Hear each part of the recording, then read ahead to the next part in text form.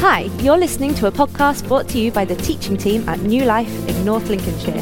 New Life is committed to helping transform people and transform places through the love and power of Jesus Christ. We hope you, in some small way, will be blessed and transformed by this message. Morning. How is everybody? Good. It's Easter Sunday. What a great time to be in church. Well, every week's a great week to be in church, but today particularly, we're celebrating resurrection. Good. Okay, I hope I can get more excitement out of people by the end of this. Yes, good. Come on. It's worth celebrating. You know, the other day, I bought some gravel. It's exciting life, I know. The garden, last week I mentioned about the garden and what we were doing. Some of you would have been here. I was hosting, making a point about doing it. So, you know, we're trying to sort out some of the borders, and we bought gravel, you know, stones to go on the side. Now, the thing is, whenever we do anything like that, I always think back to all the times that we were in youth. And some of you might, if you grew up in church, been in youth groups and things, all the sermons we used to hear about living life to the full, you know, giving everything for the cause of Christ. Let's go and buy some gravel. You know, there's this really famous sermon by a guy called John Piper about not wasting your life, you know, giving everything for Jesus.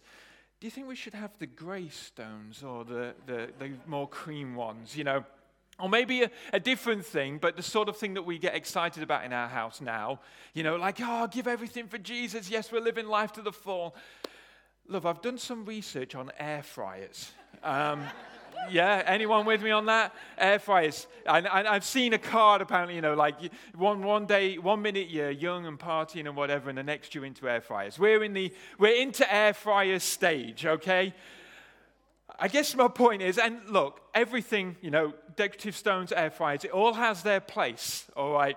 But I guess there is still that thing that we need to remember, that there is something bigger to life, that we are living for something greater. And all those youth sermons, and Sam knows what I'm talking about. I'm sure he's preached a few himself.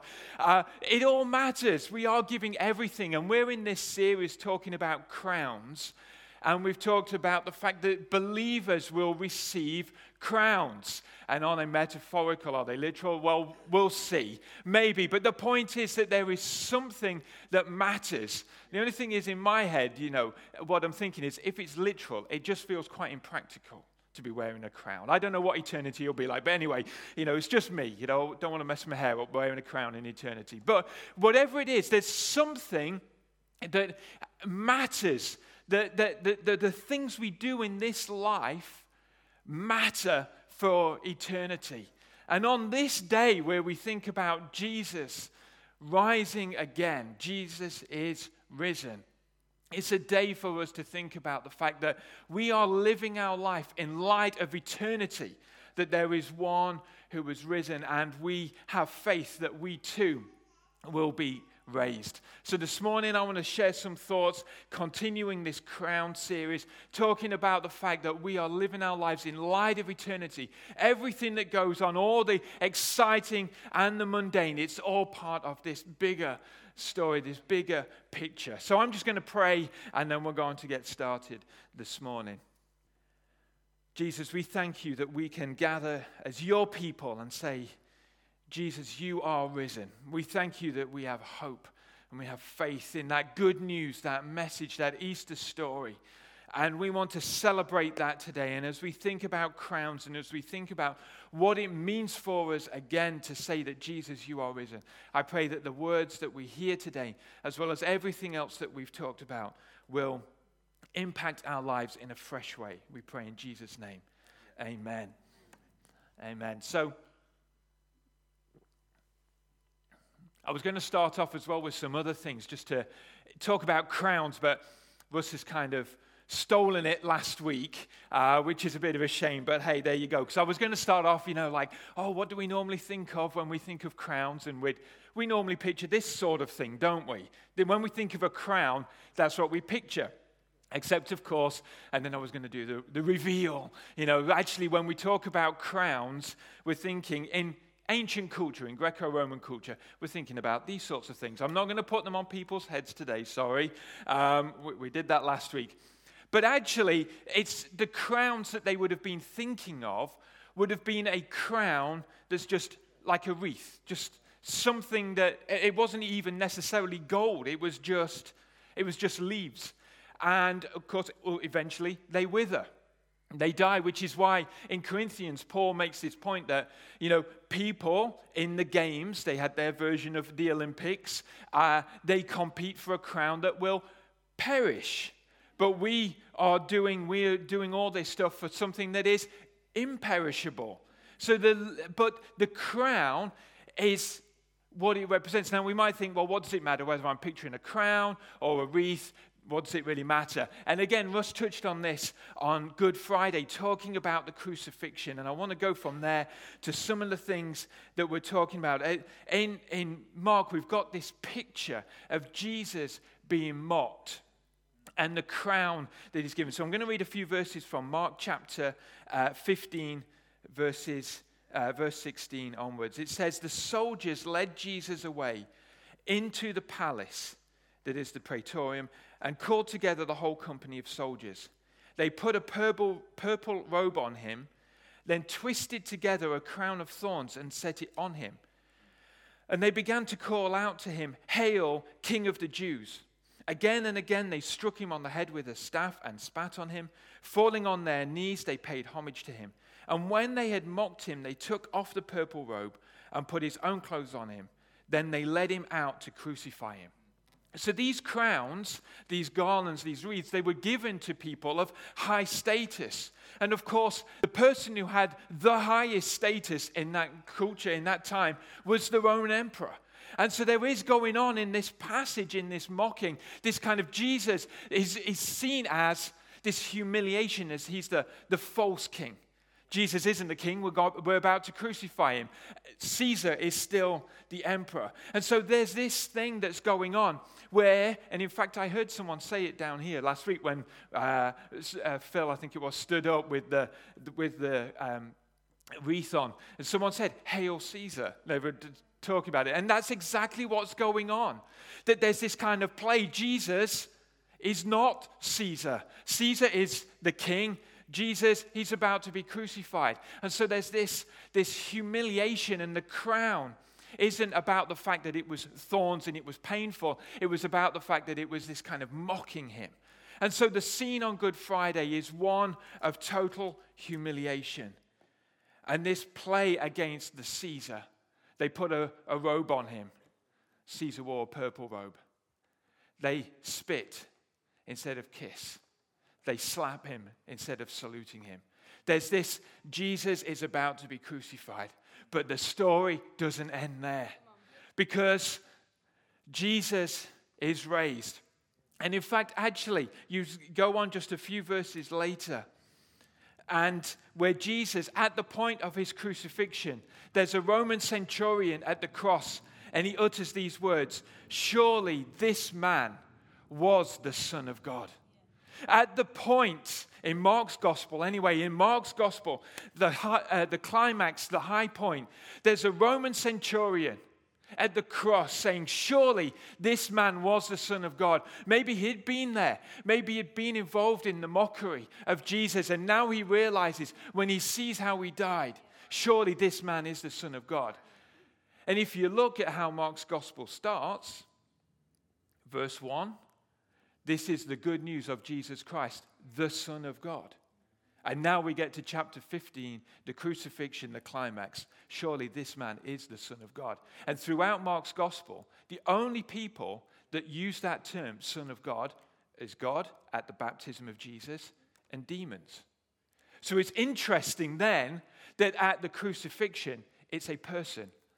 And it's not a Jew, it's a Roman who is recognizing Jesus is the Son of God. And the first thing for us today is to think about, well, who do we say Jesus is? When we hear the Easter message, what is our confession? It's just a thing. It's a part of the year. It's something that someone else believes. Oh, well, we're saying, Jesus, you are the Son of God. That is our confession. That is our hope. That is That is what we believe to be true today.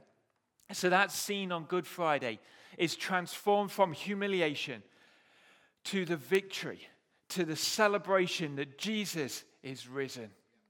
And that's, when we think about Jesus being crowned, Jesus wears the crown of victory.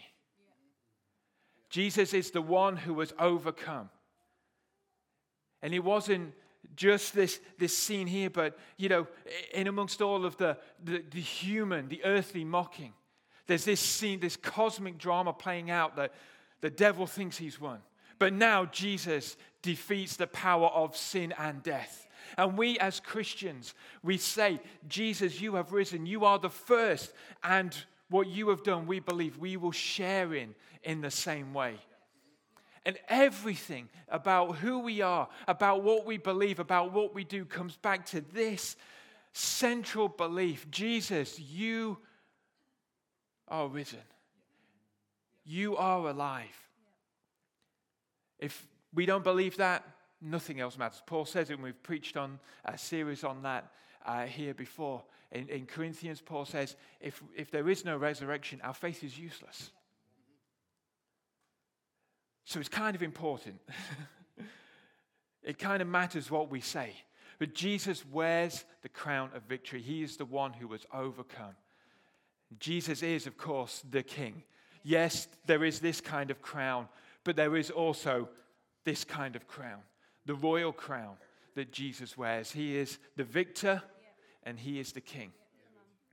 And to help us think about that, because then, okay, so what about the crowns that we wear? And what does that mean for us? Well, the first thing is, because Jesus is the victor, it means that we get to share in that victory too. We get to share in that victory. Now, this is the kind of stuff where you can talk about, hey, we share in the victory. Okay, what does that mean? What does that look like? And we could get all hyped up about the fact that we share in the victory. But there is a truth. Because Jesus has risen, we get to share in that victory as well. We get to be a part of that. What does that look like for us? Well, I think there's two ways that we can overcome and we can be victorious in life. There are the things that go on internally, and there's the things that come against us in life. And with both of those things, whether it's stuff that's going on within us or stuff that's happening around us, to us, Jesus gives us a strength to overcome and to keep going and to, as we were hearing about last week, persevere. You see, Jesus, and we talk about the fact that Jesus died for our sins, and I've talked about this before, but I think it's such an important thought. It's not just the fact that Jesus forgives us for those individual things that we have done wrong, but the fact that Jesus has broken the power of sin and death. We have been set free from the power of sin and death. It doesn't need to have power over us anymore. And we need to get a hold of that truth this morning. That within us, that stuff that goes on. And look, we get it. We all battle stuff. There are things that, that were changed in an instant at the point that we said yes to following Jesus. But other things we have to discipline. And again, Paul makes that point about we discipline ourselves in order to pursue that prize. But let me encourage you with this. Jesus has given you the strength, and we can share in that victory to overcome the sinful nature. And when those things happen around us, we face them differently to how other people face them. Where other people might fall apart, we have strength to persevere. We have faith. God, you're going to bring me through this. We can be victorious. And I get, again, we need to be real. We need to be honest. We need to recognize our feelings within all of that.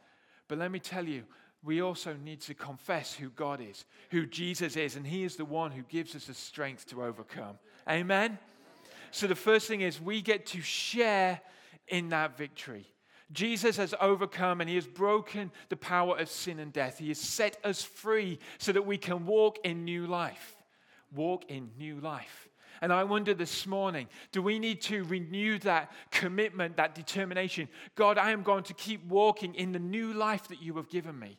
I'm going to keep walking in the newness and into all that you have for me.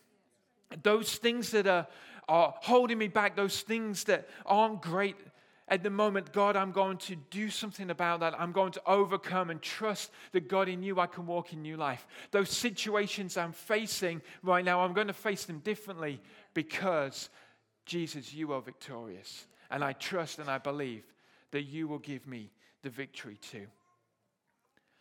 The second thing is this. We share in the victory.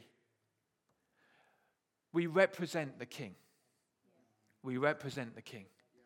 And this is where some of the thoughts about crowns come out in the New Testament. There's a little passage in Peter and then one in Philippians. So this one in Peter, he's writing, to the elders among you, I appeal as a fellow elder, a witness of Christ's sufferings, and one who also will share in the glory to be revealed.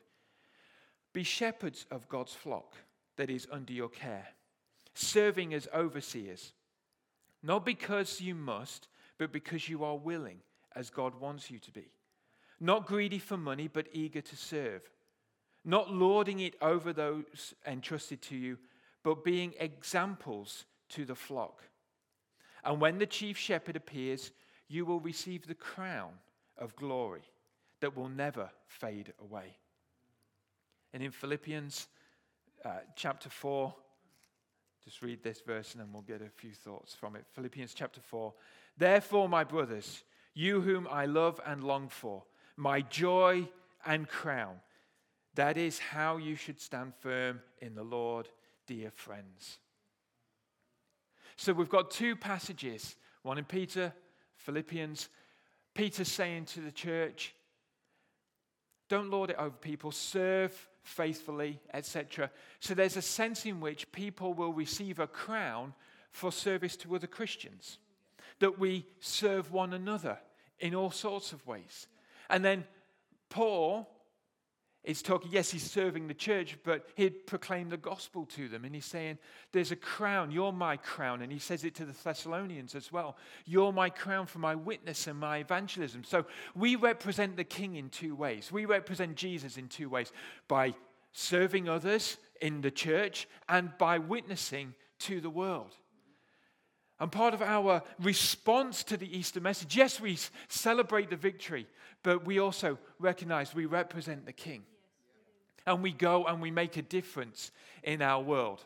Now, you know, when we were in church, and some of you might sort of be familiar with this kind of thing, but we would do things in our services where, let's say, someone would get up and sing a song just like Sarah has, and there was this kind of thing that would go on in church that when somebody did something like that, you know, they'd get up and they'd perform, they'd do a drama or a song, and at the end of it, nobody would clap. Because we're not doing it for human adoration, yeah? We're doing it to serve Jesus. Every now and again, you would get someone that didn't understand the unspoken rule of church. So like in any normal walk of life, you clap, don't you, when someone does something? I went to see Hamilton. If you've seen Hamilton, you'll know what I'm talking about. We went to see this a few months ago. Like, we were clapping everything. Someone walks on stage, yeah! You know, every song, yeah! It was brilliant. If you know Hamilton, you'll know what I'm talking about. Okay? But whatever it is, you know, we would clap. But in church, no, we don't clap. Because people need to be kept humble. All right? But every now and again, like I say, someone wouldn't understand the unspoken rules. So they would... And there would be a look shot across. No, we don't clap. We don't celebrate. But could you imagine if Sarah had got up just then, sung that song? Wow, how amazing is that? And then everyone's, yeah, great. If at some point there was an applause, it was kind of like people would point up, yeah, okay, I'm doing it for Jesus. We get it, all right? There's no need to be falsely humble. We can celebrate each other. The reason I'm saying all of this is because I kind of really like the fact that Paul says to the Philippians, You are my joy and my crown. Look what I've done. You are my joy and my crown. He's not talking now about some crown that he's going to get because he's done something. Yes, there is a crown. We've read about that in Peter, a crown for service. But here he's saying, you're my crown. You're what I've done. How have I been served and been faithful? I'm looking at you. And with the Thessalonians, he's talking about the future. On the day when Jesus returns, this is in 1 Thessalonians 2. On the day when Jesus returns, yes, you're my crown. And I'll say, hey, look, this is the church. These are the people I preach to. But this is happening now. You're my joy and my crown now. Now, this is a really interesting thought because we don't kind of like this language in church of celebrating and honoring and recognizing because we're doing it all for Jesus. Yes, we know, and that is an important point. But the thing is, Paul is looking at something and saying, Jesus, this is what I've done. God, you've revealed your grace to me. And I haven't got loads of time this morning to get into the whole thing about grace. And I know we talk about grace is free, but let me tell you, grace requires a response. And when you understand, again, some of the ancient culture around gift giving, etc., you'll know it means a response. Paul says, woe to me if I do not preach the gospel, for an obligation is laid on me. He's saying, I have to do something out of response to all that Jesus has done for me. And part of that is, yes, I pray and I worship and I thank Jesus, but I represent the King. And I tell others, and I'm looking at you, Philippians, you're what I've done. Jesus, this is how I'm serving you. And I wonder, what are the things that we might point to today to show how we are serving Jesus? And I'm not talking about being big-headed about these things. Hey, look, aren't I amazing? But saying, yeah, these are the things we've done. Jesus, this is how I've served you. Now look, for Paul it was preaching the gospel and planting churches. But for you it could be any whole host of things. And not just the things that we think are overtly Christian. And this is why, the whole thing of this time tomorrow, we want to celebrate. Because it might be, as we heard last week from Theo, GP, this is how I'm serving you. This is how I'm representing you, Jesus, in the world. By being the best GP I can. By being the best teacher I can. By being the best mechanic I can. By being the best engineer. By witnessing. By living out the things of the kingdom in my life. But these are the things I'm pointing to. This is my crown. These are the ways, Jesus, that I want to represent you to the world. And the reason we don't get big-headed is because we're all doing it together. But we all want to do something. And look, let me tell you what, in eternity, I don't want to be, Jesus, look at my amazing borders with the gravel that I spent, or my amazing air fryer, okay? I'll cook you some sin-free chips. Again, if you know, you know, but I won't get into it now. It's sin with a Y. Okay, they changed it, right? But sorry, yeah, moving on. Jesus might like them, I don't know. Anyway, but I do want there to be something where I'm saying, Jesus, this is what we've done together as a church. Gifted, Lighthouse, Truckers Chapel, Family Bank, Family Feast, all of the other things, Alpha, all of the other things that are going on. But what else might there be? The work that we do, all the other things that are within us. Jesus, this is how I'm representing you. This is how I am serving you. And of course, in the way we live. But I love this thought with Paul. You're my joy and my crown. And it's interesting because, again, there's this language, the citizens of heaven. Philippians 3, he's just talked about we're citizens of heaven. And again, this contrast. We're not citizens of Rome. We're citizens of heaven. We're working for a heavenly commonwealth. So what are we doing with our life today to benefit the heavenly commonwealth? Third thing is this. We share that victory we represent the King, and we worship. The reason, yes, Paul talks about the Philippians being his joy and his crown. And again, in church, one of the things that we would often hear use this phrase, if someone was doing some sort of menial task, we'd be like, that's a jewel in your crown in heaven. Anyone sort of heard that language? The number of people who have hoovered a church carpet and have been promised a jewel in their crown in heaven, must be in the bazillions by now, okay? Like as if, serving Jesus is just about doing those things. It's everything, all right? Everything we do, and this is the point, we worship because everything we do is for his glory and honor. And so when we talk about laying our crowns down, I don't think it's about like there isn't any eternal reward. I think there is something. Whether it is a literal crown or some other reward, there is some result of what we've done in this life. Whatever that might look like. And maybe the writers were using a metaphor of a crown because that was helpful. But whatever it might be, there is some result. However, the point about laying the crowns down isn't that, well, there won't be any reward. It's that we remember, but Jesus, I did this for you. Jesus, I was doing this for you. You are my joy and my crown. Jesus, this is how I'm serving you. With the grace that you've given me, this is my response. This is how I am serving you. And the thing is, with everything that we hear today, everything that we're talking about, we need to make a response. And our response is to worship. Jesus, I bow before you. In Mark, they bowed down in mockery, fake worship, pretending. But now we know, like the Roman centurion, Jesus is the Son of God. And we bow down in true worship. And everything that we do, everything that we are, all the battles, all of the things that we've been through, Jesus, we come and remember this is for you and for your glory. Everything is for you, to worship you. And we're going to sing in a few moments. The band want to come up and join me. And we're going to sing a song of honor and glory to God. And as we do that, we can make a response.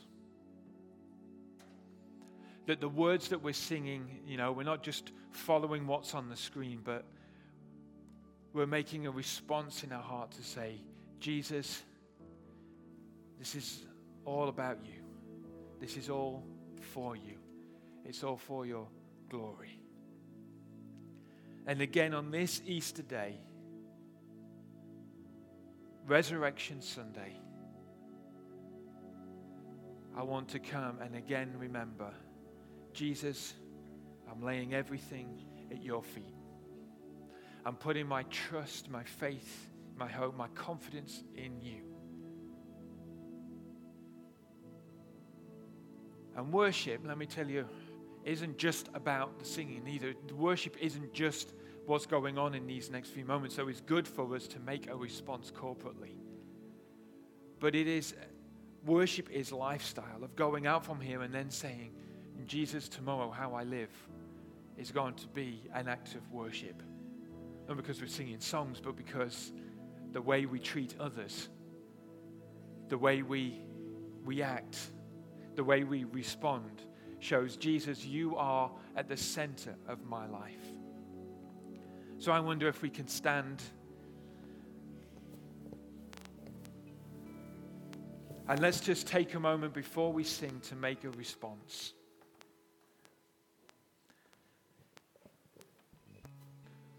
Maybe close our eyes.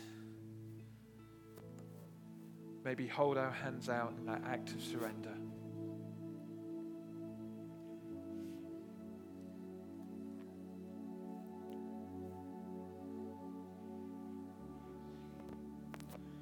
Jesus, we thank you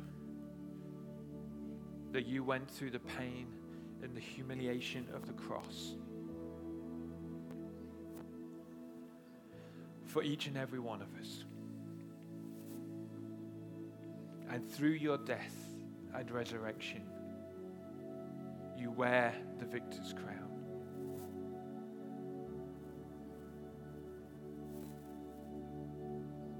And Jesus, I pray this morning that whatever part of the service or the message has spoken to us, that you will seal those things in our lives. Jesus, we do want to give our all for the cause of Christ.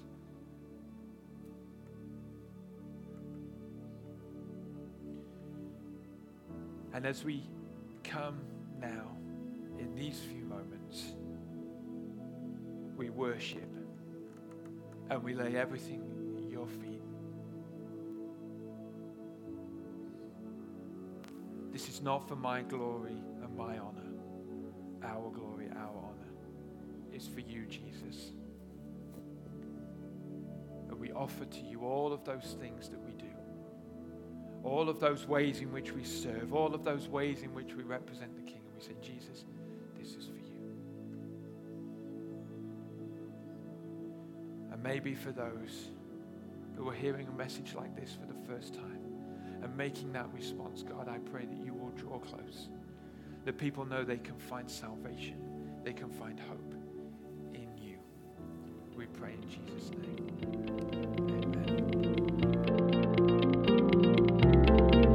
Thanks for listening to this message from New Life in North Lincolnshire. To find out more, do visit us online at newlifechurch.uk. Or why not pay us a visit? We'd love to see you.